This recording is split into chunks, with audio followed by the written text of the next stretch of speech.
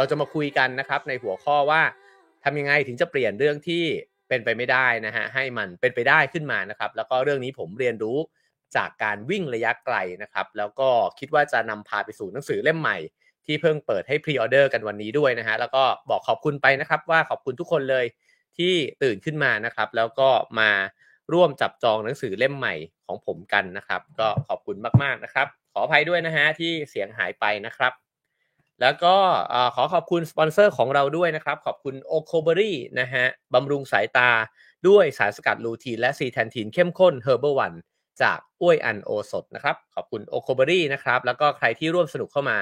ระหว่างสัปดาห์นะฮะก็เดี๋ยวรอลุ้นนะครับเราอาจจะทักเข้าไปนะฮะแล้วก็ขอที่อยู่เพื่อที่จะส่ง o c o b e r y ไปให้บำรุงสายตากันถึงที่บ้านเลยนะครับแล้วก็สามารถสนับสนุนนะฮะรายการและช่อง Ralph Finger Channel นะครับได้ตามเบอร์บัญชีและ QR Code ที่ขึ้นอยู่บนหน้าจอนะครับวันนี้ก็จะชวนคุยกันแบบสบายๆนะครับว่าผมว่าในชีวิตเราเนี่ยมันมีเป้าหมายเนี่ยหลายอย่างนะฮะแล้วก็จริงๆจะว่าไปเนี่ยตลอดทุกขั้นตอนของชีวิตเนี่ยมันก็จะมีสิ่งที่เราตั้งใจไว้นะฮะปักหมุดไว้ว่าอยากจะทำอันนั้นให้ได้อยากจะทำอันนี้ให้ได้นะครับผมว่าก็ตั้งแต่เด็กแล้วนะฮะว่าเราอยากจะทำบางอย่างหรือว่าพอเรียนเนี่ยก็อยากจะได้ผลการเรียนที่ดีนะครับเวลาที่อยากจะสอบเข้ามหาวิทยาลัยก็ตั้งเป้าไว้แบบนั้นนะฮะเวลาที่ทำงานก็เช่นกันหรือกระทั่งเรื่องราวส่วนตัวทั้งหลายนะครับก็จะมีเป้าหมายของตัวเองไม่ว่าจะเป็นการลดน้ำหนักนะฮะการหยุดสูบบุหรี่การออกกำลังกายให้มากขึ้นนะครับการใฝ่หาความรู้ให้มากขึ้นนอนให้ดีขึ้นต่างๆนานานะฮะผมว่า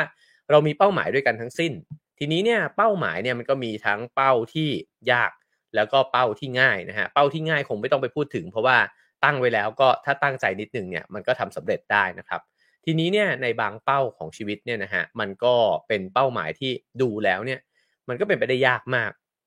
แต่ว่าหลายคนในโลกใบนี้เนี่ยก็ทำเป้าหมายยากๆเนี่ยได้สำเร็จนะครับผมว่ามีตัวอย่างมากมายเต็มไปหมดนะฮะไม่ว่าจะเป็น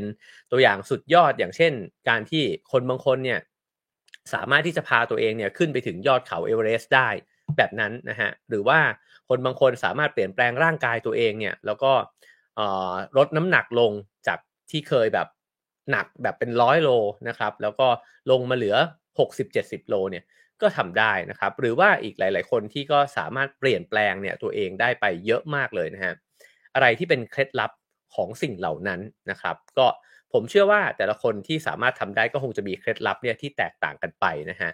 ผมเองเนี่ยจริงๆแล้วจะว่าไปผมมักจะมองชีวิตตัวเองว่าผมเป็นคนที่ไม่ค่อยมีความพยายามมากนักสักเท่าไหร่นะฮะแต่ว่า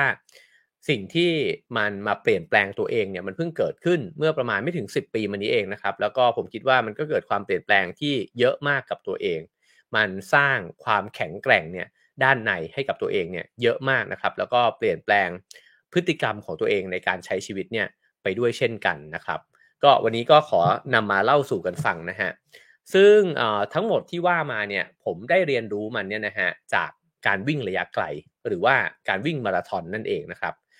จุดเริ่มต้นของมันผมเล่าถึงอยู่บ่อยๆนะครับก็คือครั้งหนึ่งเนี่ยผมมีโอกาสได้ไป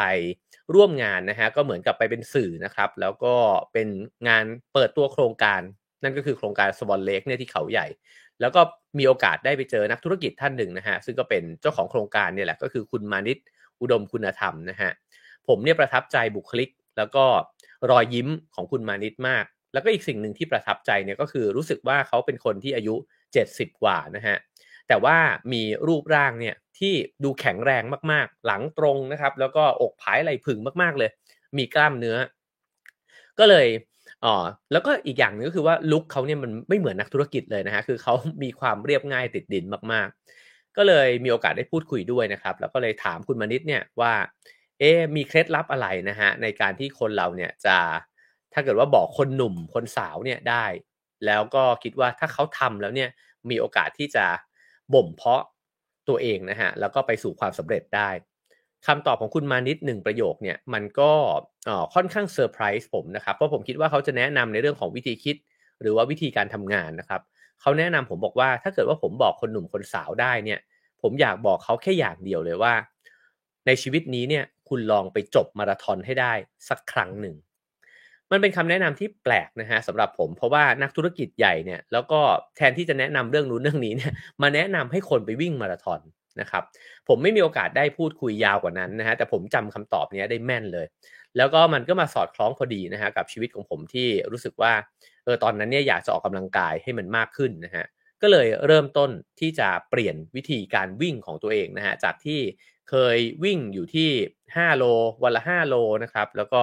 อาจจะมีวันที่ขยันก็10โลบ้างแต่ก็น้อยนะฮะถ้าจะวิ่งขยันหน่อยก็ตอนที่แข่งกับเพื่อนเพราะว่าตอนนั้นมันมีแอปใช่ไหมฮะแอปของ Nike เนี่ยที่ก็วิ่งแล้วก็สะสมแต้มกันไปนะครับ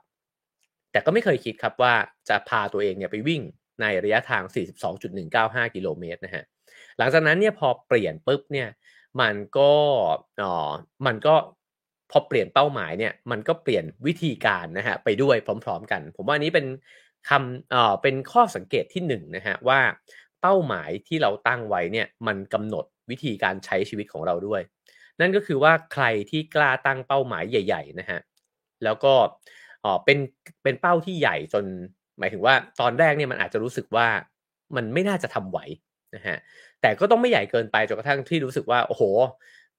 คนอย่างฉันนี่มันไม่มีทางในชาตินี้อันนี้ก็อาจจะมากเกินไปนะครับแต่ว่ามันใหญ่เกินตัวไปสักนิดหนึ่งเนี่ย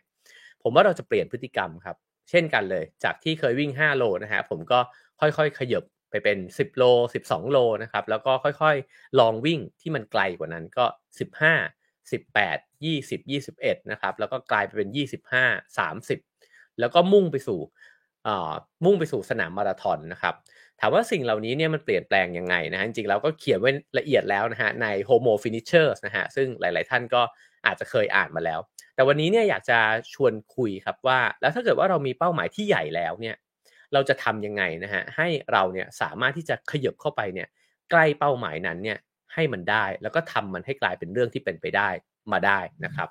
ก็จริงๆผมหยิบเอาหนังสือ Homo Finisher เนี่ยที่เขียนไว้นะครับมาเล่านะฮะแล้วเดี๋ยวผมจะโยงเข้าไปสู่ Ultraman นะครับก็ในระหว่างที่ผมหัดวิ่งเนี่ยผมก็ได้ไปดูคลิปวิดีโอ TED Talk อันหนึ่งนะฮะของคุณแอนดรูว์จอห์นสันนะฮะซึ่งเขาก็เป็นอาจารย์เนี่ยอยู่ที่วิทยาลัย Red Rocks นะฮะ Red Rocks Community นะครับวิธีการของเขาเนี่ยมันน่าสนใจมากก็คือว่าเขาสอนวิชาธุรกิจแต่ว่าเขาเนี่ยให้นักเรียนเนี่ยนะฮะนักศึกษาเนี่ยออกไปรีเสิร์ชกับบรรดาผู้นำแล้วก็ CEO ทั้งหลายในบริษัทนะครับว่าเอ่อมันมีคุณลักษณะไหนของพนักงานเนี่ยที่หัวหน้าทั้งหลายเนี่ยต้องการแล้วก็เป็นจุดที่รู้สึกว่าถ้ามีพนักงานแบบนี้เนี่ยมาสมัครงานเนี่ยอยากจะรับเข้ามาทำงานแล้วก็จะเป็นพนักงานที่ดีในบริษัทด้วยเนี่ยนะครับปรากฏว่าจากการไปรีเสิร์ชมาเนี่ยในหลายๆบริษัทหลายๆองค์กรเลยนะครับผลออกมาเนี่ยมันมีจุดร่วมกันเนี่ยชัดเจนมากๆนะครับโดยที่มันมีคีย์เวิร์ดเนี่ยเป็นคำดังต่อไปนี้ก็คือคนที่ต้องการที่จะสร้างสรรค์ตัวตนขึ้นมาใหม่นะฮะ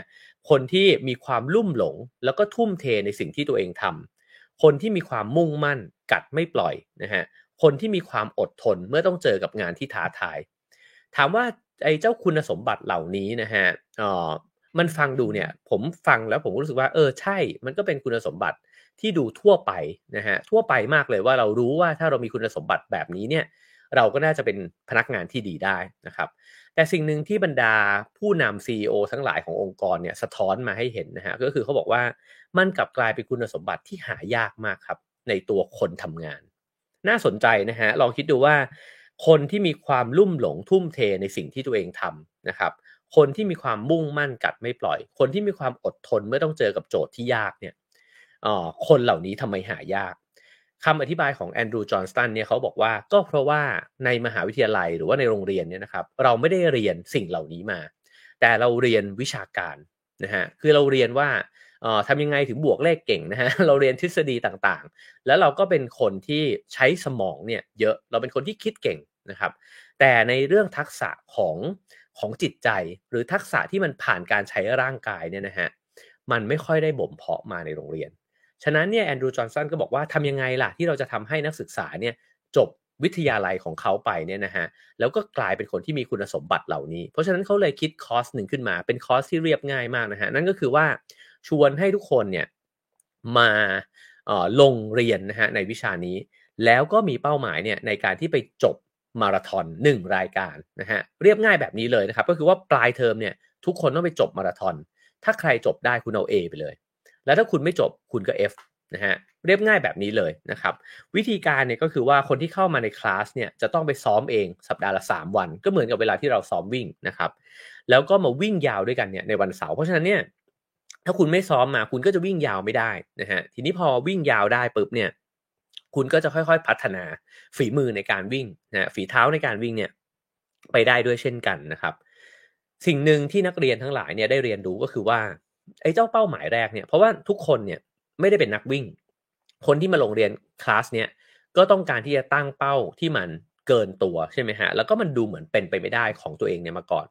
มันเปรียบเหมือนกับช้างนะฮะตัวหนึ่งซึ่งเขาก็เปรียบเทียบว่าเวลาที่เราเห็นช้างสักตัวหนึ่งเนี่ยมาวางอยู่ตรงหน้านะฮะแล้วมีคนบอกว่าคุณต้องเขมือบช้างตัวเนี้ยไปทั้งตัวเลยเนี่ยคุณก็จะรู้สึกว่าบ้าเหรอมันเป็นไปไม่ได้หรอกเป้าหมายในชีวิตเราหลายๆครั้งเนี่ยนะครับมันก็เหมือนกับไอ้ช้างตัวนั้นแหละที่เรามองเห็นครั้งแรกเนี่ยไม่มีทางมันจะไปทำได้ยังไงมันเปรียบเทียบกับอะไรได้อีกหลายอย่างครับสมมุติว่าผมมีความฝันว่าผมอยากกำกับหนังหรือว่าหนังสารคดีสักเรื่องหนึ่งเนี่ยผมมองเห็นหนังของคนอื่นผมก็จะรู้เลยว่าไม่มีทางผมจะไปทำได้ยังไงนะฮะแต่ว่าคำแนะนำของแอนดรูว์จอห์นสตันเนี่ยเขาก็บอกว่าเขาบอกกับนักศึกษาของเขาทุกคนเนี่ยว่าคุณอย่าไปคิดว่าคุณกำลังจะกินช้างตัวนี้ทั้งตัวคุณต้องหั่นช้างเนี่ยออกมานะฮะทีละส่วนทีละส่วนแล้วค่อยๆกินมันไปทีละส่วนแน่นอนนะฮะไม่สนับสนุนให้กินช้างแต่นี้เป็นการเปรียบเทียบนะครับก็ผมว่าเป็นการเปรียบเทียบที่น่าสนใจเพราะว่าจริงๆแล้วเนี่ยถ้าค่อยๆเล็มช้างเนี่ยไปทีละส่วนเราจะรู้สึกว่าเรากินมันได้แล้วเราย่อยมันทันถ้าใครวิ่งระยะไกลจะอินกับการเปรียบเทียบนี้มากใช่ไหมฮะเพราะว่าเรารู้ว่าสมมุติว่าวันที่เราขี้เกียจวิ่งเนี่ยแล้วเราจะต้องไปวิ่งลองรัน20โลแบบนี้นะฮะ20กิโลมันเป็นไอ้เหนื่อยมันไม่เท่าไหร่นะครับแต่มันเบื่อ ซึ่งเวลาที่เราเบื่อเนี่ยนะฮะเราจะทำยังไงวิธีหนึ่งก็คือซอยระยะทางเนี่ยออกมาใช่ไหมครับสมมุติผมเนี่ยวิ่งอยู่ในหมู่บ้านยิ่งเบื่อหนักเลยนะฮะเพราะว่ามันไม่ใช่การวิ่งทางไกลๆยาวๆที่มันสวยๆใช่ไหมครับวนอยู่ในหมู่บ้านแบบเนี้ยหมู่บ้านผมเนี่ยก็ระยะทางวน1รอบเนี่ย2กิโลเมตรนั่นหมายความว่าวันที่ผมต้องวิ่ง20กิโลเมตรเนี่ยผมต้องวิ่งในเส้นทางเดิมๆเนี่ยนะฮะซึ่งไม่มีอะไรให้ดูเลยด้วยมีแต่บ้านของผู้คนเนี่ย10รอบนะครับฉะนั้นเนี่ยแต่ถ้าเกิดว่าเราซอยย่อยลงมาว่าโอเคเราเสร็จรอบหนึ่งแล้วนะเราอาจจะพักกินน้ำหน่อยก็ได้พอเสร็จสัก3รอบเราอาจจะกินน้ำหวานได้นิดหนึ่งแบบนี้นะครับก็คือว่าแบ่งย่อยลงมาแล้วก็ให้รางวัลตัวเองอันนี้เนี่ยเดี๋ยวถ้าใครจะได้อ่าน Ultraman นะฮะจะเห็นการซอยย่อยของเป้าหมายเนี่ยโหดร้ายกว่านี้อีกมากนะครับเพราะว่าจริงๆแล้วเนี่ยเวลาเราพูดถึงระยะวิ่ง10โลเนี่ยมันก็อาจจะคิดว่า2โลหรือ2.5โลแล้วก็4รอบเสร็จใช่ไหมครับแต่ลองคิดถึงการวิ่ง100โลนะฮะว่าเราจะต้องซอยช้างอันนี้นี่มันช้างแมมมอสชัดๆนะฮะก็คือว่ามันใหญ่ยักษ์มากๆฉะนั้นเนี่ยมันต้องอาศัยทักษะในการที่จะไปหั่นช้างเนี่ยออกมาอีกเยอะมากนะฮะแล้วก็เขียนไว้ในหนังสือเล่มใหม่ด้วยเช่นกันนะครับผมว่านี่เป็นทักษะหนึ่งที่น่าฝึกฝนนั่นก็คือว่าแทนที่จะมองเป้าหมายที่เป็นไปไม่ได้ว่ามันใหญ่มากเนี่ยทำในสิ่งที่เราคิดว่าเราพอจะทำได้ทีละคำทีละคำไปเรื่อยๆนะฮะแล้วพอเราค่อยๆเขมือบมันเนี่ยได้มากขึ้นเรื่อยๆช้างมันจะตัวเล็กลงด้วยครับคือสมมุติว่าเรามีเป้าหมาย20กิโลใช่ไหมครับพอเรากินไปแล้วประมาณสัก12กิโลเนี่ยผมเนี่ยมักจะเห็นจุดเปลี่ยนประมาณตอนระยะเลยครึ่งทางอะครับใจมันจะเปลี่ยนครับใจมันรู้สึกว่าอีกนิดเดียวแล้วที่เหลือมันน้อยกว่าที่วิ่งมาแล้วนี่หว่าเหมือนกันนะครับเวลาที่เราทำงานทำพรอเจกต์ต่างๆเนี่ยพอมันข้ามเส้นครึ่งไปแล้วอะเรารู้สึกว่ามันใกล้มากกว่าที่เคยไกลนะครับเพราะฉะนั้นก็ลองนะครับถ้าเจอช้างอย่าลืมเฉือนช้างลงก่อนนะครับฉันอยากจะลดน้ำหนัก20กิโล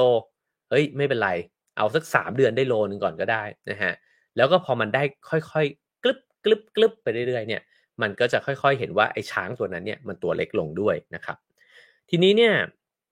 มีคำแนะนำหนึ่งนะครับของ Andrew Johnson เนี่ยที่เขาบอกว่าความสำเร็จเนี่ยมันไม่ได้ขึ้นอยู่กับการทำสิ่งใหญ่โตชั่วครั้งชั่วคราวแต่มันขึ้นอยู่กับการทำสิ่งเล็กๆเนี่ยอย่างสม่ำเสมอต่างหากคีย์เวิร์ดอยู่ที่ความสม่ำเสมอนะครับ อันนี้ผมก็จะโยงเข้าไปถึงหนังสือเล่มใหม่ด้วยก็คือว่าจากที่ผมเคยซ้อมมาราธอนเนี่ยมันต้องการความสม่ำเสมอเนี่ยมากๆนะฮะแล้วผมก็เขียนไว้ว่าเพียงแค่เราเนี่ยหยิบรองเท้าขึ้นมา ในเช้าวันที่เราขี้เกียจเนี่ยเราก็ชนะตัวเองแล้วนะครับแต่ว่าการซ้อมไปถึงระยะอัลตร้ามาราธอนซึ่งมันต้องวิ่ง100กิโล1ครั้งรวดเดียวเนี่ยนะครับมันจำเป็นมากๆเลยครับที่เราจะต้องมีความสม่ำเสมอขั้นสุดยอดคือถ้าเราหยุดปุ๊บเนี่ยไอ้เจ้าความฟิตนะครับมันก็จะหายไปแล้วก็มันมีโอกาสเลยว่าเฮ้ยเราก็อาจจะไปไม่ถึงเส้นชัยก็ได้ก็คือไม่จบนะครับแล้วก็ระยะการซ้อมมาราธอนเนี่ยเดี๋ยวเล่าสู่กันฟังตรงนี้สักนิดหนึ่งก็ได้นะครับอัลตร้าเนี่ยก็คือมันจะโหดระดับที่อาจจะต้องวิ่งเนี่ยซ้อมนะครับทุกสัปดาห์โดยที่แต่ละสัปดาห์เนี่ยคุณต้องวิ่งประมาณ3ชั่วโมงต่อ1วันนะครับติดกัน2วันนั่นก็คือระยะเนี่ยมันประมาณสัก25-30กิโลเมตรนะครับ1วันสมมุติวันนี้วิ่งไปแล้วพรุ่งนี้เนี่ยต้องตื่นมาวิ่งอีก3ชั่วโมงเนี่ยอีกวันหนึ่งแล้วต้องทำประกบแบบเนี้ยไปเรื่อยๆนะครับแล้วจะมีบางวันครับที่จะต้องซ้อม2มาราธอนบางสัปดาห์เนี่ยต้องซ้อม2มาราธอนเนี่ยในวันติดกันนะครับเพราะฉะนั้นนี่คือความสม่ำเสมอที่ทำให้เราเนี่ยค่อยๆเขมือบช้างเนี่ยได้ใกล้เคียงมากขึ้นนะฮะฉะนั้นถ้าเปรียบเทียบกับการทำงานหรือว่าการใช้ชีวิตนะครับไม่ว่าเป้าหมายนั้นจะคืออะไรเนี่ยจริงๆแล้วมันไม่ใช่การที่เราเนี่ยลงแรงใหญ่ๆเนี่ย1ครั้งเพราะว่าการลงแรงใหญ่ๆ1ครั้งเนี่ยมันอาจจะทำสิ่งนั้นเนี่ยสำเร็จก็ได้นะครับแต่ว่าในระยะยาวเนี่ยมันอาจจะกลับคืนมาอีกเช่นสมมุติเราบอกว่างั้นเนี่ยเราอยากผอมมากๆเลยงั้นเราวิ่งไปเลยทุกวันนะครับหรือเราวิ่งแล้วก็ประกบกับการอดอาหารไปด้วยนะครับมันอาจจะผอมเลยนะครับแต่หลังจากนั้นเนี่ยเราจะทำแบบนั้นไปได้ตลอดชีวิตไหมนะครับก็อะไรที่มันไม่สามารถทำได้อย่างสม่ำเสมอเนี่ยมันก็จะไม่ส่งผลลัพธ์ที่ยั่งยืนเพราะฉะนั้นเนี่ยความสม่ำเสมอเคล็ดลับมันอยู่ตรงไหนนะครับผมว่าเคล็ดลับของความสม่ำเสมอคือมันบ่มเพาะนิสัยให้กับเราแล้วตรงนี้เป็นสิ่งสำคัญมากคืออะไรก็ตามที่มันกลายไปเป็นนิสัยแล้วเนี่ยมันก็กลายไปเป็นอัตโนมัติมันกลายไปเป็นว่ามันไม่ฝืนไม่ลำบากอีกต่อไปแล้วนะฮะผมติดนิสัยการตื่นเช้าเนี่ยมาจากการวิ่งนะฮะแล้วมันก็มาประกบกันพอดีกับการที่ผมแก่ขึ้นนะฮะพอหลังจากที่แก่ขึ้นปุ๊บคราวนี้ตื่นเช้าขึ้นอีกนะฮะอันนั้นเป็นสิ่งที่ผมว่าเป็นอุปกรณ์สำคัญมากเลยที่ทำให้ผมเนี่ยตื่นมาอ่านหนังสือทุกเช้าได้แล้วก็ตื่นมาจัดรายการ Have a nice day เนี่ยได้โดยที่ไม่รู้สึกเลยนะฮะว่ามันฝืนอะไรแต่สิ่งนี้เนี่ยมันได้รับการบ่มเพาะมาจากนิสัยของการวิ่งแล้วมันก็ย้อนกลับไปอีกนิดหนึ่งก็คือว่ามันเกิดจากความสม่ำเสมอที่เราตั้งใจจะตื่นมาซ้อมวิ่งเนี่ยในทุกๆเช้าก็อาจจะไม่ทุกเช้านะครับแต่ว่าก็อย่างน้อยก็3-4ครั้งต่อสัปดาห์มันก็สร้างนิสัยใหม่เนี่ยให้กับการตื่นนอนของเรานะฮะเพราะฉะนั้นเนี่ยความสม่ำเสมอมันจะค่อยๆเปลี่ยนสิ่งที่เป็นไปไม่ได้เนี่ยให้เป็นไปได้ด้วยเช่นกันนะครับซึ่งเคล็ดลับอีกอย่างหนึ่งของความสม่ำเสมอก็คือว่าในชีวิตเราเนี่ยมันจะมีเหตุปัจจัยใช่ไหมครับที่เรารู้สึกว่ามันง่ายมากเลยที่เราจะทำนะฮะเช่นมันเป็นงานที่เราอยากทำอยู่แล้วมันอยู่ในบรรยากาศแวดล้อมที่มันน่าทำมากๆเลยนะฮะเช่นถ้าพูดเรื่องวิ่งก็ได้สมมุติว่าโอ้โฮใครสักคนหนึ่งเนี่ยได้ไปเที่ยวแล้วก็อยู่ในวิวที่มันสวยมากมีทางวิ่งเรียบมากๆยาวๆเลยเนี่ยนะครับโอ้โฮไม่ต้องมีใครมาสั่งเลยครับอยากวิ่งมากๆคันมือคันเท้าขึ้นมาทันทีนะครับงานก็เหมือนกันนะครับงานบางชิ้นเนี่ยอยากไปอยากทำอยากร่วมงานด้วยนะครับไม่ต้องมีใครมาสั่งเลยอยากทำมากแต่ความท้าทายไม่ได้อยู่ตรงนั้นครับความท้าทายมันอยู่ตรงที่ว่าวันที่ทางวิ่งมันไม่น่าวิ่ง วันที่งานชิ้นนั้นเนี่ยมันไม่น่าทำนะฮะวันที่เพื่อนร่วมงานเนี่ยเขาไม่ได้เอนจอยกับเราเราไม่เอนจอยกับเขาเนี่ยเรายังทำอยู่หรือเปล่านะฮะเพราะฉะนั้นเนี่ยอันนี้ก็เป็นอีกสิ่งหนึ่งที่เป็นกุญแจสำคัญนะครับคนเราเนี่ยมันแซงกันเนี่ยจังหวะที่คนหนึ่งไม่ตื่นมาวิ่งในวันที่ไม่อยากวิ่งแต่อีกคนหนึ่งเนี่ยตื่นมาวิ่งแม้ว่าเขาจะไม่อยากวิ่งก็ตามเหมือนกันเลยนะฮะผมว่าการอ่านหนังสือการทำงานนะฮะการเรียนเนี่ย ก็ไม่ต่างกัน คือคนที่สม่ำเสมอเนี่ยคือคนที่ทำในวันที่ตัวเองไม่อยากทำในวันที่สถานการณ์ไม่เป็นใจทำในวันที่บรรยากาศต่างๆนานาเนี่ยมันไม่ได้เอื้อเลยต่อการที่จะทำสิ่งนั้นนะครับแต่เขาทำเพราะสิ่งนั้นมันคือ commitment นะครับมันคือสิ่งที่สัญญาไว้กับตัวเองแล้วนี่แล้วก็บอกกับตัวเองว่าไม่ว่าดินฟ้าอากาศมันจะเป็นยังไงอะฉันก็จะทำสิ่งนั้นนะครับผมว่าสิ่งนี้เป็นสิ่งเดียวกับอีกคำหนึ่งนะฮะซึ่งสำคัญมากเช่นกันแล้วผมว่าสิ่งนี้เป็นสิ่งที่ผมบ่มเพาะมันผ่านการวิ่งระยะไกลนะฮะแต่ก่อนผมอาจจะไม่มีคุณสมบัตินี้อยู่ในตัวเลยก็ได้นั่นก็คือความมุ่งมั่นนะครับผมเชื่อมั่นเลยว่าไม่มีนักวิ่งระยะไกลคนไหนเนี่ยที่ไม่มีความมุ่งมั่นเพราะถ้าไม่มีความมุ่งมั่นเนี่ยมันยากมากฮะที่คุณจะไปถึงเส้นชัยได้เพราะว่าร่างกายเราทุกคนล้วนแล้วแต่ เคยอ่อนแอมาก่อนด้วยกันทั้งสิ้นนะฮะก็เหมือนกันครับกับทักษะหลายๆอย่างในชีวิตแล้วก็การทำงานเราอาจจะเคยทำสิ่งเหล่านั้นเนี่ยไม่ได้เลยมาก่อนนะฮะแต่ถ้าเกิดว่ามีความมุ่งมั่นซะแล้วเนี่ยว่าเฮ้ย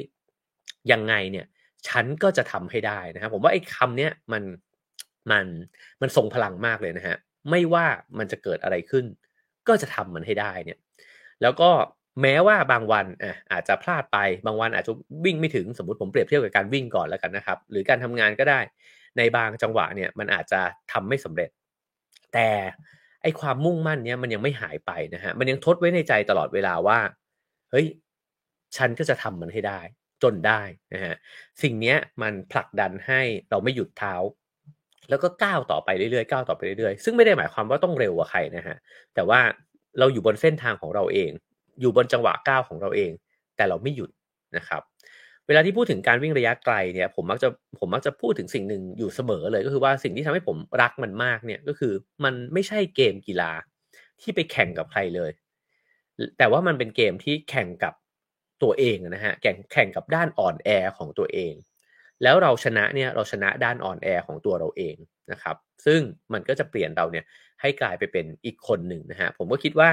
มันก็เหมือนกันกับความมุ่งมั่นอื่นในชีวิตด้วยเช่นกันนะฮะ ทีนี้เนี่ยแอนดรูว์จอห์นสันเนี่ยก็เล่าเรื่องหนึ่งที่แบบเป็นแรงบันดาลใจมากเลยนะฮะนั่นก็คือลูกศิษย์ของเขาคนหนึ่งเนี่ยนะครับเขา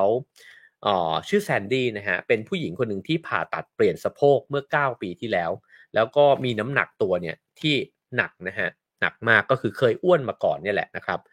ซึ่งด้วยเหตุปัจจัยทั้งหมดนี้เนี่ยการผ่านการผ่าตัดนะครับแล้วก็ร่างกายที่มีน้ำหนักเยอะเนี่ย ก็ยากมากนะฮะที่แซนดี้เนี่ยจะจบมาราธอนเนี่ยได้ภายใน7ชั่วโมงเพราะว่าเธอเป็นถ้าพูดง่ายๆคือว่าจุดเริ่มต้นของเธอเนี่ยมันก็ติดลบเนี่ยมากกว่าเพื่อนๆนะฮะเพื่อนๆหุ่นเพรียวสะอดสะองเนี่ยก็อาจจะวิ่งได้ง่ายกว่านะครับแซนดี้เนี่ยเริ่มต้นเนี่ยวิ่งไม่ไหวแต่ก็เริ่มเนี่ยจากการที่วิ่ง2นาทีแล้วก็พอเหนื่อยแล้วก็เดินไปอีก2นาทีแล้วก็วิ่งอีก2นาทีสลับแบบนี้นะฮะไปเรื่อยๆจนกระทั่งค่อยๆได้ระยะทีละกิโลทีละกิโลนี่คือการกินช้างนะฮะ ทีละกิโลก่อนแล้วก็ค่อยๆทำไปจนกระทั่งครบ22สัปดาห์นะฮะพอหมดเทอมแล้วเนี่ยเธอก็สามารถไปจบมาราธอนเนี่ยได้ในเวลา6ชั่วโมง48นาทีอันนี้น่าปรบมือให้มากๆนะฮะแล้วปรากฏว่าสิ่งที่ตามมาคือน้ำหนักตัวเนี่ยหายไป16กิโลกรัมโอ้โฮอันนี้นี่คือความเปลี่ยนแปลงมากๆถามว่าแซนดี้ทำแบบนั้นได้ยังไงนะฮะค่อยๆกินช้างแล้วก็กินสม่ำเสมอแล้วก็ไม่ละความมุ่งมั่นนะฮะ ผมว่าเรื่องราวของแซนดี้เองก็เป็นแรงบันดาลใจให้ผมเหมือนกันว่าผมก็เพิ่งผ่าตัดเข่าไปนะครับซึ่งผมก็ยังคิดว่าเอ่อน่าจะไม่เหลือบากกว่าแรงที่ยังจะไปถึงเส้นชัยมาราธอนได้นะครับก็คิดว่าร่างกายเนี่ยมันยังสามารถที่จะกลับมาแข็งแรงได้ถ้าเราเนี่ยเทรนมันอย่างสม่ำเสมอนะครับแล้วตอนนี้ก็ตั้งเป้าแล้วนะฮะว่าอยากจะไปจบฮาล์ฟมาราธอนในปลายปีนี้นะครับทีนี้เอ่อ มีอีกคำหนึ่งของแอนดรูว์จอห์นสตันนะฮะที่เขาบอกแล้วผมก็จดไว้นะฮะเขาบอกว่า set a scary goal run a scary goal นะฮะก็คือว่า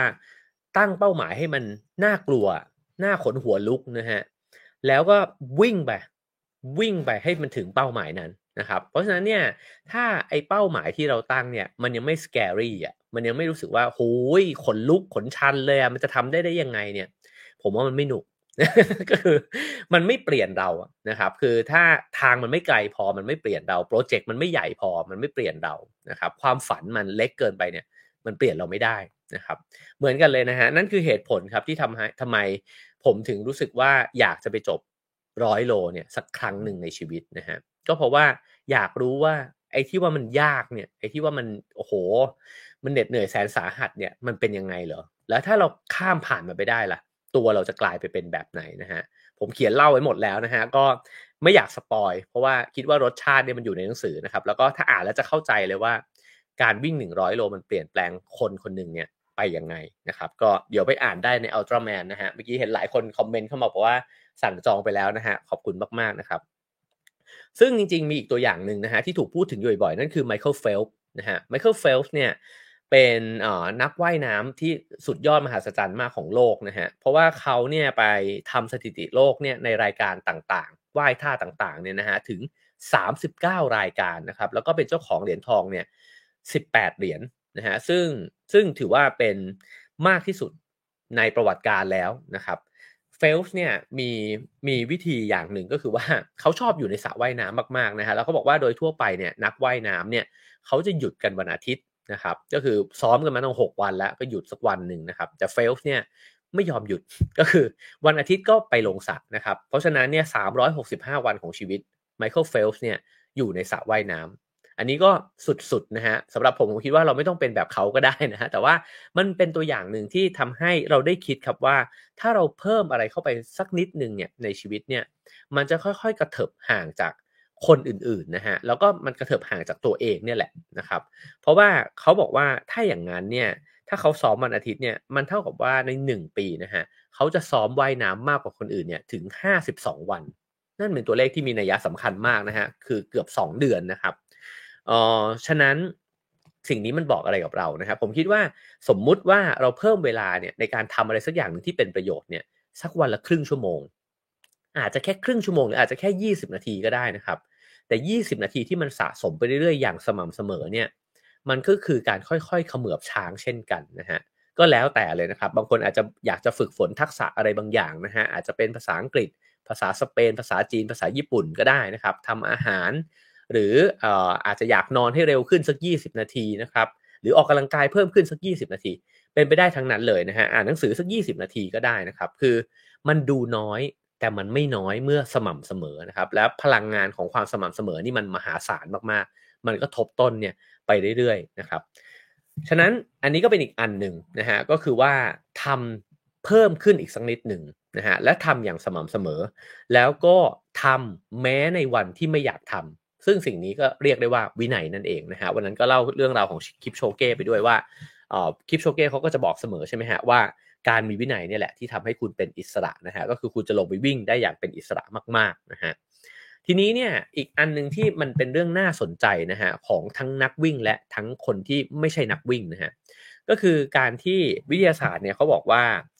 การออกกำลังกายเนี่ยมันไม่ได้บ่มเพาะเพียงแค่ร่างกายของเราแต่ว่ามันฝึกสมองเราด้วย คือสมองเราเนี่ยมันฉลาดนะฮะมันเนี่ยจะไม่ยอมให้ร่างกายเราเนี่ยมันได้รับความบอบช้ำจนเกินไปเพราะฉะนั้นเนี่ยเวลาที่เราใช้งานร่างกายเกือบจะเกินขีดจำกัดนะคือร่างกายมันเหนื่อยมากๆแล้วเนี่ยสมองมันจะบล็อกไว้ก่อนแล้วก็บอกว่าเฮ้ยคุณเหนื่อยเกินไปละแล้วมันจะสั่งร่างกายว่าพอหยุดคุณต้องหยุดแล้วนะฮะ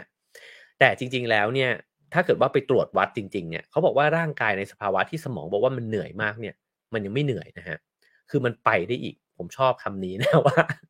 มันไปได้อีกไม่ได้แปลว่าเราจะทำร้ายร่างกายตัวเองนะครับแต่จริงๆเนี่ยเราอาจจะใจเสาะเกินไปก็ได้นะครับผมว่าใจเสาะเนี่ยมีตั้งแต่ระดับที่เราใจเสาะเองโดยสมองยังไม่สั่งเลยนะฮะก็โอ้เบื่อแล้วอะขี้เกียจแล้วไม่อยากทำแล้วอยากนอนต่ออย่างเงี้ยนะฮะอันนี้สมองยังไม่ต้องสั่งเลยครับยังไม่ทันเหนื่อยเนี่ยก็ใจเสาะแล้วนะฮะ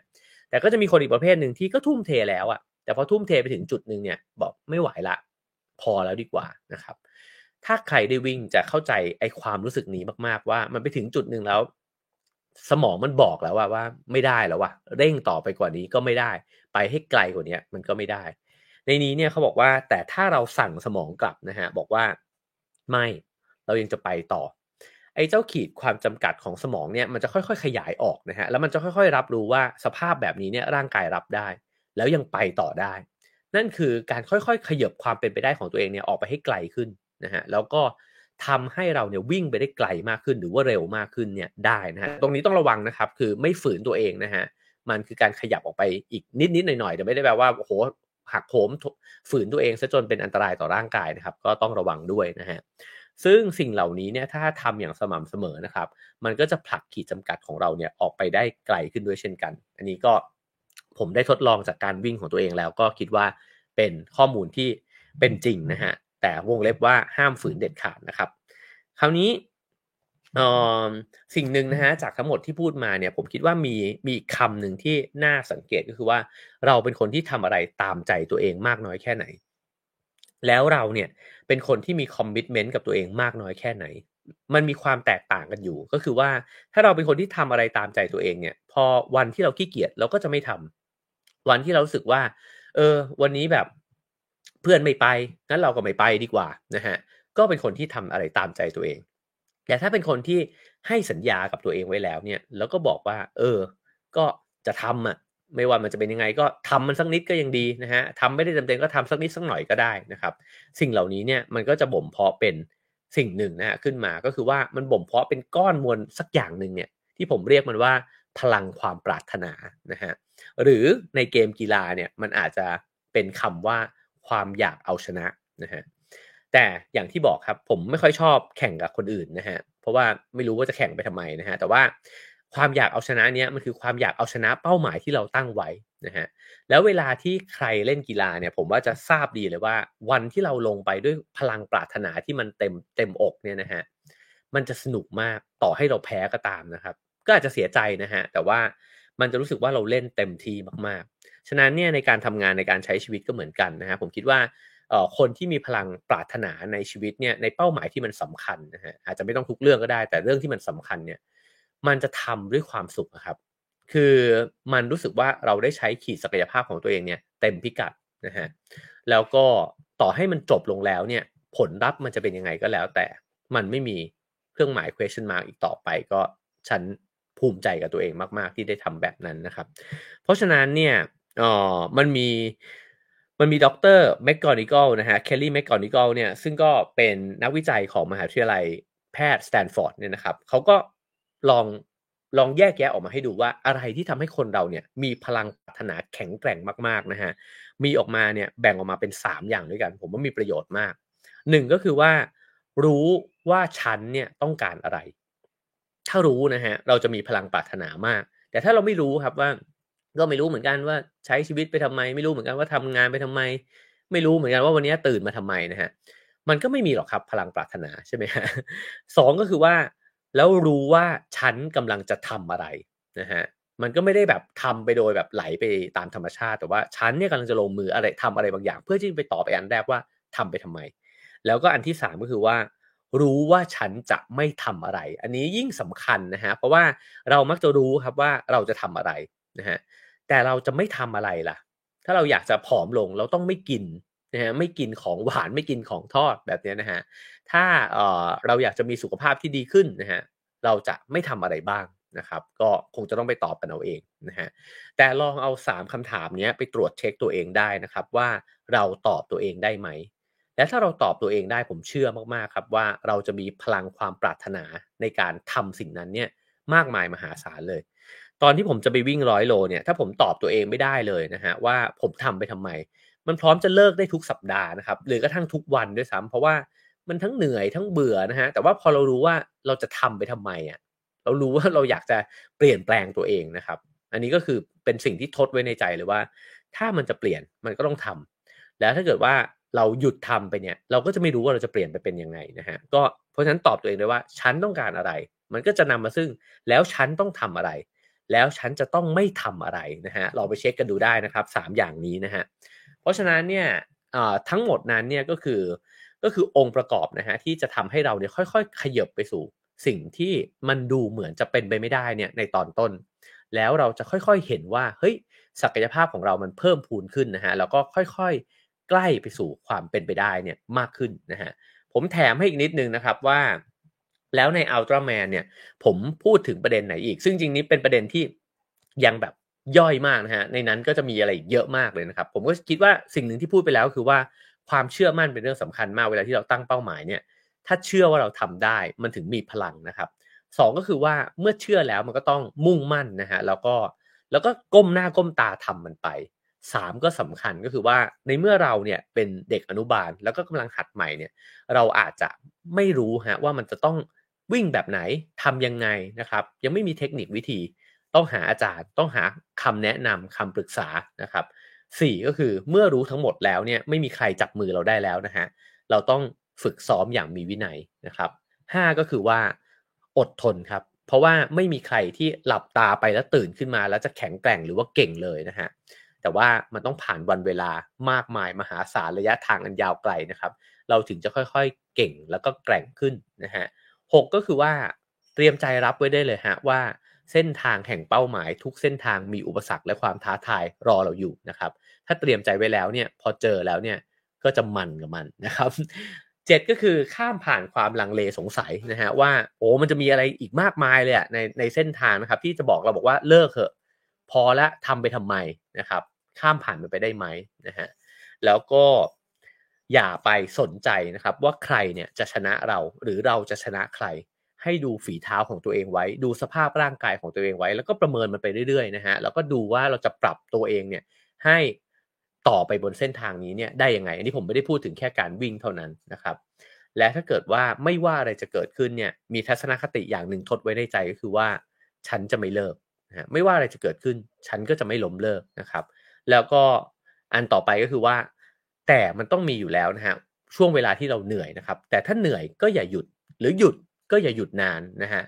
แล้วถ้าก้าวได้ก้าวไหวก้าวไปทีละก้าวค่อยๆก้าวไปทีละก้าวเนี่ยมันจะเป็นสิ่งที่ทำให้เรารู้สึกว่าเรายังไปต่อได้อยู่เรื่อยๆนะครับแล้วก็สุดท้ายถ้าเกิดว่าอยากที่จะไปถึงเส้นชัยนะฮะก็ให้นึกถึงรอยยิ้มหลังเส้นชัยเอาไว้ว่าไอ้เจ้าความบุกบั่น บากบั่นทั้งหมดนี้เนี่ยมันมีรสหวานเนี่ยรออยู่นะฮะแต่ว่ามันจะไม่รสหวานนี้เนี่ยมันจะไม่มีวันได้ลิ้มรสเลยนะฮะจนกว่าเราจะไปถึงจุดนั้นเนี่ยที่ตั้งใจไว้นะครับก็หวังว่าทั้งหมดที่เล่ามานะฮะจะพอเป็นประโยชน์นะครับแล้วก็เป็นอุปกรณ์นะฮะในการที่พกขึ้นหลังนะฮะแล้วก็พาตัวเองเนี่ยไปสู่เส้นทางที่มันจะไกลมากๆผมเชื่อว่าเส้นทางเป้าหมายในชีวิตของเราเนี่ยไกลยิ่งกว่า100 โลอีกนะครับเพราะฉะนั้นถ้าเราค่อยๆที่จะทำมันไปนะฮะมีความมุ่งมั่นตอบตัวเองได้ว่าทำไปทำไมนะครับทำด้วยความสม่ำเสมอกัดไม่ปล่อยนะฮะแล้วก็ทำมันให้เป็นนิสัยนะครับก็คิดว่าเราจะค่อยๆขยับไปสู่ความเป็นไปไม่ได้เนี่ยแล้วก็ทำให้มันกลายเป็นไปได้มากขึ้นนะฮะแน่นอนว่าทั้งหมดนั้นที่เล่ามาเนี่ยก็จะพาไปสู่การขายหนังสือในวันนี้ด้วยนะฮะ ก็ขอบคุณนะฮะจริงๆแล้วอาจจะไม่ต้องขายแล้วก็ได้นะฮะเพราะว่าหลายๆคนที่เข้ามาฟังก็ซื้อกันไปเรียบร้อยแล้วนะครับแต่ก็โปรโมทไว้นะฮะสำหรับใครที่เข้ามาฟังย้อนหลังนะครับก็สามารถที่จะสั่งซื้อหนังสือนะครับ Ultraman เส้นชัยไร้เหตุผลนะฮะประสบการณ์การวิ่ง Ultra Trail 100 กิโลเมตรนะครับของกระผมเองนะฮะซึ่งไม่ใช่นักวิ่งมืออาชีพแล้วก็เป็นคนที่อ่อนด้อยมากๆนะฮะแต่ว่าผมเรียนรู้อะไรบ้างผ่านการฝึกซ้อม แล้วก็ผ่านเส้นทางที่มันสำหรับผมคิดว่าเป็นประสบการณ์ที่เหนื่อยที่สุดครั้งหนึ่งในชีวิตนะฮะแต่ก็สนุกแล้วก็เป็นความทรงจำที่ดีที่สุดครั้งหนึ่งในชีวิตด้วยเช่นกันนะครับก็อยากชวนกันอ่านนะฮะถ้าใครดูอยู่ทาง Facebook เนี่ยสามารถที่กดพิมพ์คำว่า buy นะครับแล้วก็เข้าไปสั่งซื้อได้เลยนะฮะหลายๆท่านก็ซื้อไปแล้วนะครับแล้วก็หรือถ้าจะสั่งทาง LINE นะครับก็เข้าไปตามลิงก์ที่ชิงๆเนี่ยขึ้นไว้ให้นะครับก็กดเข้าไปแล้วก็ทำตามกระบวนการเล็กๆน้อยๆไม่ยากมากนะครับอยากให้อ่านมากๆครับเพราะว่าเล่มนี้เนี่ยผมว่าทั้งสนุกแล้วก็อ่านแล้วใจจะเต้นนะครับอ่านแล้วก็ผมคิดว่าจะรู้สึกว่าตัวเองมีพลังมากๆอยากที่จะไปพิชิตเป้าหมายที่มันไกลๆนะครับมันอาจจะดูเป็นหนังสือที่พูดถึงเรื่องการวิ่งแต่เชื่อว่าอ่านจบแล้วเนี่ยคุณจะไม่ได้คิดถึงเรื่องวิ่งจะคิดถึงเรื่องการใช้ชีวิตการทำงานนะครับแล้วก็สิ่งที่ปัญหาอุปสรรคต่างๆในชีวิตเนี่ยที่มันท้าทายตัวเราเองอยู่นะครับว่าหัวใจของเราเนี่ยมันบ่มเพาะให้เราข้ามผ่านมันไปได้นะฮะก็ชวนไปชวนไปวิ่งบนเส้นทางไกลด้วยกันนะครับซึ่งเส้นทางนั้นอาจจะไม่ใช่เส้นทางเทรลแต่ว่ามันคือเส้นทางที่พวกเราทุกคนก็กำลังดำเนินอยู่เนี่ยแหละนะครับก็คือเส้นทางของการใช้ชีวิตนั่นเองนะครับโอเคครับผมก็ขอขอบคุณทุกคนนะครับถ้าชอบก็ฝากกดไลค์กดแชร์กด Subscribe นะครับแล้วก็ให้คะแนนความพึงพอใจได้นะฮะแล้วก็สนับสนุนรายการของเราได้ตามเบอร์บัญชีและ QR Code ที่ขึ้นอยู่บนหน้าจอนะครับแล้วก็ขอบคุณสปอนเซอร์ของเราด้วยนะครับ Oakberry นะครับบำรุงสายตาด้วยสารสกัดลูทีนและซีแทนทีนเข้มข้น Herbal One จากอ้วกอันโอสถนะครับขอบคุณ Oakberry มากๆเลยนะฮะเป็นลูกค้าที่น่ารักมากๆนะครับก็ยังไงถ้า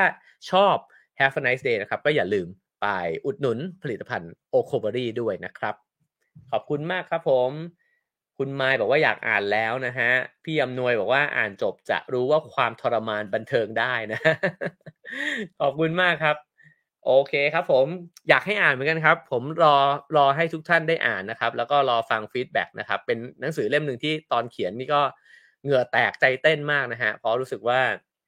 มันมากที่ได้เขียนนะครับแล้วก็ฟีดแบ็กจากทีมเบื้องหลังนะฮะทั้งบรรณาธิการทั้งคนออกแบบปกคนจัดหน้านะฮะแล้วก็คนวาดรูปประกอบเนี่ยก็บอกว่ามันมากนะครับเพราะฉะนั้นก็หวังว่าเพื่อนๆผู้อ่านก็จะเมามันไปด้วยกันนะครับถ้าอ่าน Homo Finisher แล้วเนี่ยผมว่าอันนี้คูณเข้าไปอีกฮะ เพราะมันลำบากตรากตรำเนี่ยมากขึ้นไปอีกนะครับ โอเคครับผมก็ขอบคุณทุกคนนะครับใครที่ดูย้อนหลังนะฮะทางยูทูบก็เข้าไปในเฟซบุ๊กนะครับ Round Finger แล้วก็พิมพ์ Buy ได้นะครับก็ซื้อง่ายๆครับผมโอเคครับก็เจอกันวันพรุ่งนี้นะครับตอนประมาณสัก8โมงเช้านะครับกับ Have a nice day ตอนพิเศษอีก1วันนะครับแล้วเจอกันครับวันนี้ Have a nice day ครับอย่าลืมไปสั่งซื้อ Ultraman กันนะครับสวัสดีครับ